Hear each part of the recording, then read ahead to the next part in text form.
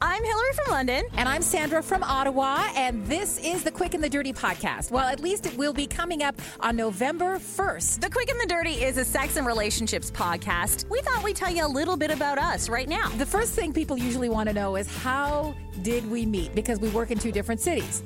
And the answer is not shocking. We met at a swim-up bar in the Bahamas. There was alcohol involved and some bad decisions and some promises we never figured we'd follow through on, but here we are. You know, you share a dirty banana with someone, you start making promises, and next thing you know, you have a podcast with them. For the record, a dirty banana is a cocktail. Here we are 5 years later.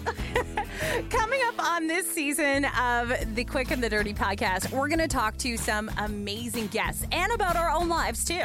Yeah, I'm a married mother of two who's a broadcaster in Ottawa. I am not married and somewhat bitter about it and living in London, Ontario. I'd also like to make an addendum to my earlier statement. I'm married and also bitter as well. For no really good reason, but I just feel like that's what I should be. We're going to talk to some great guests coming up on this season, including, you've heard of the 40-year-old virgin.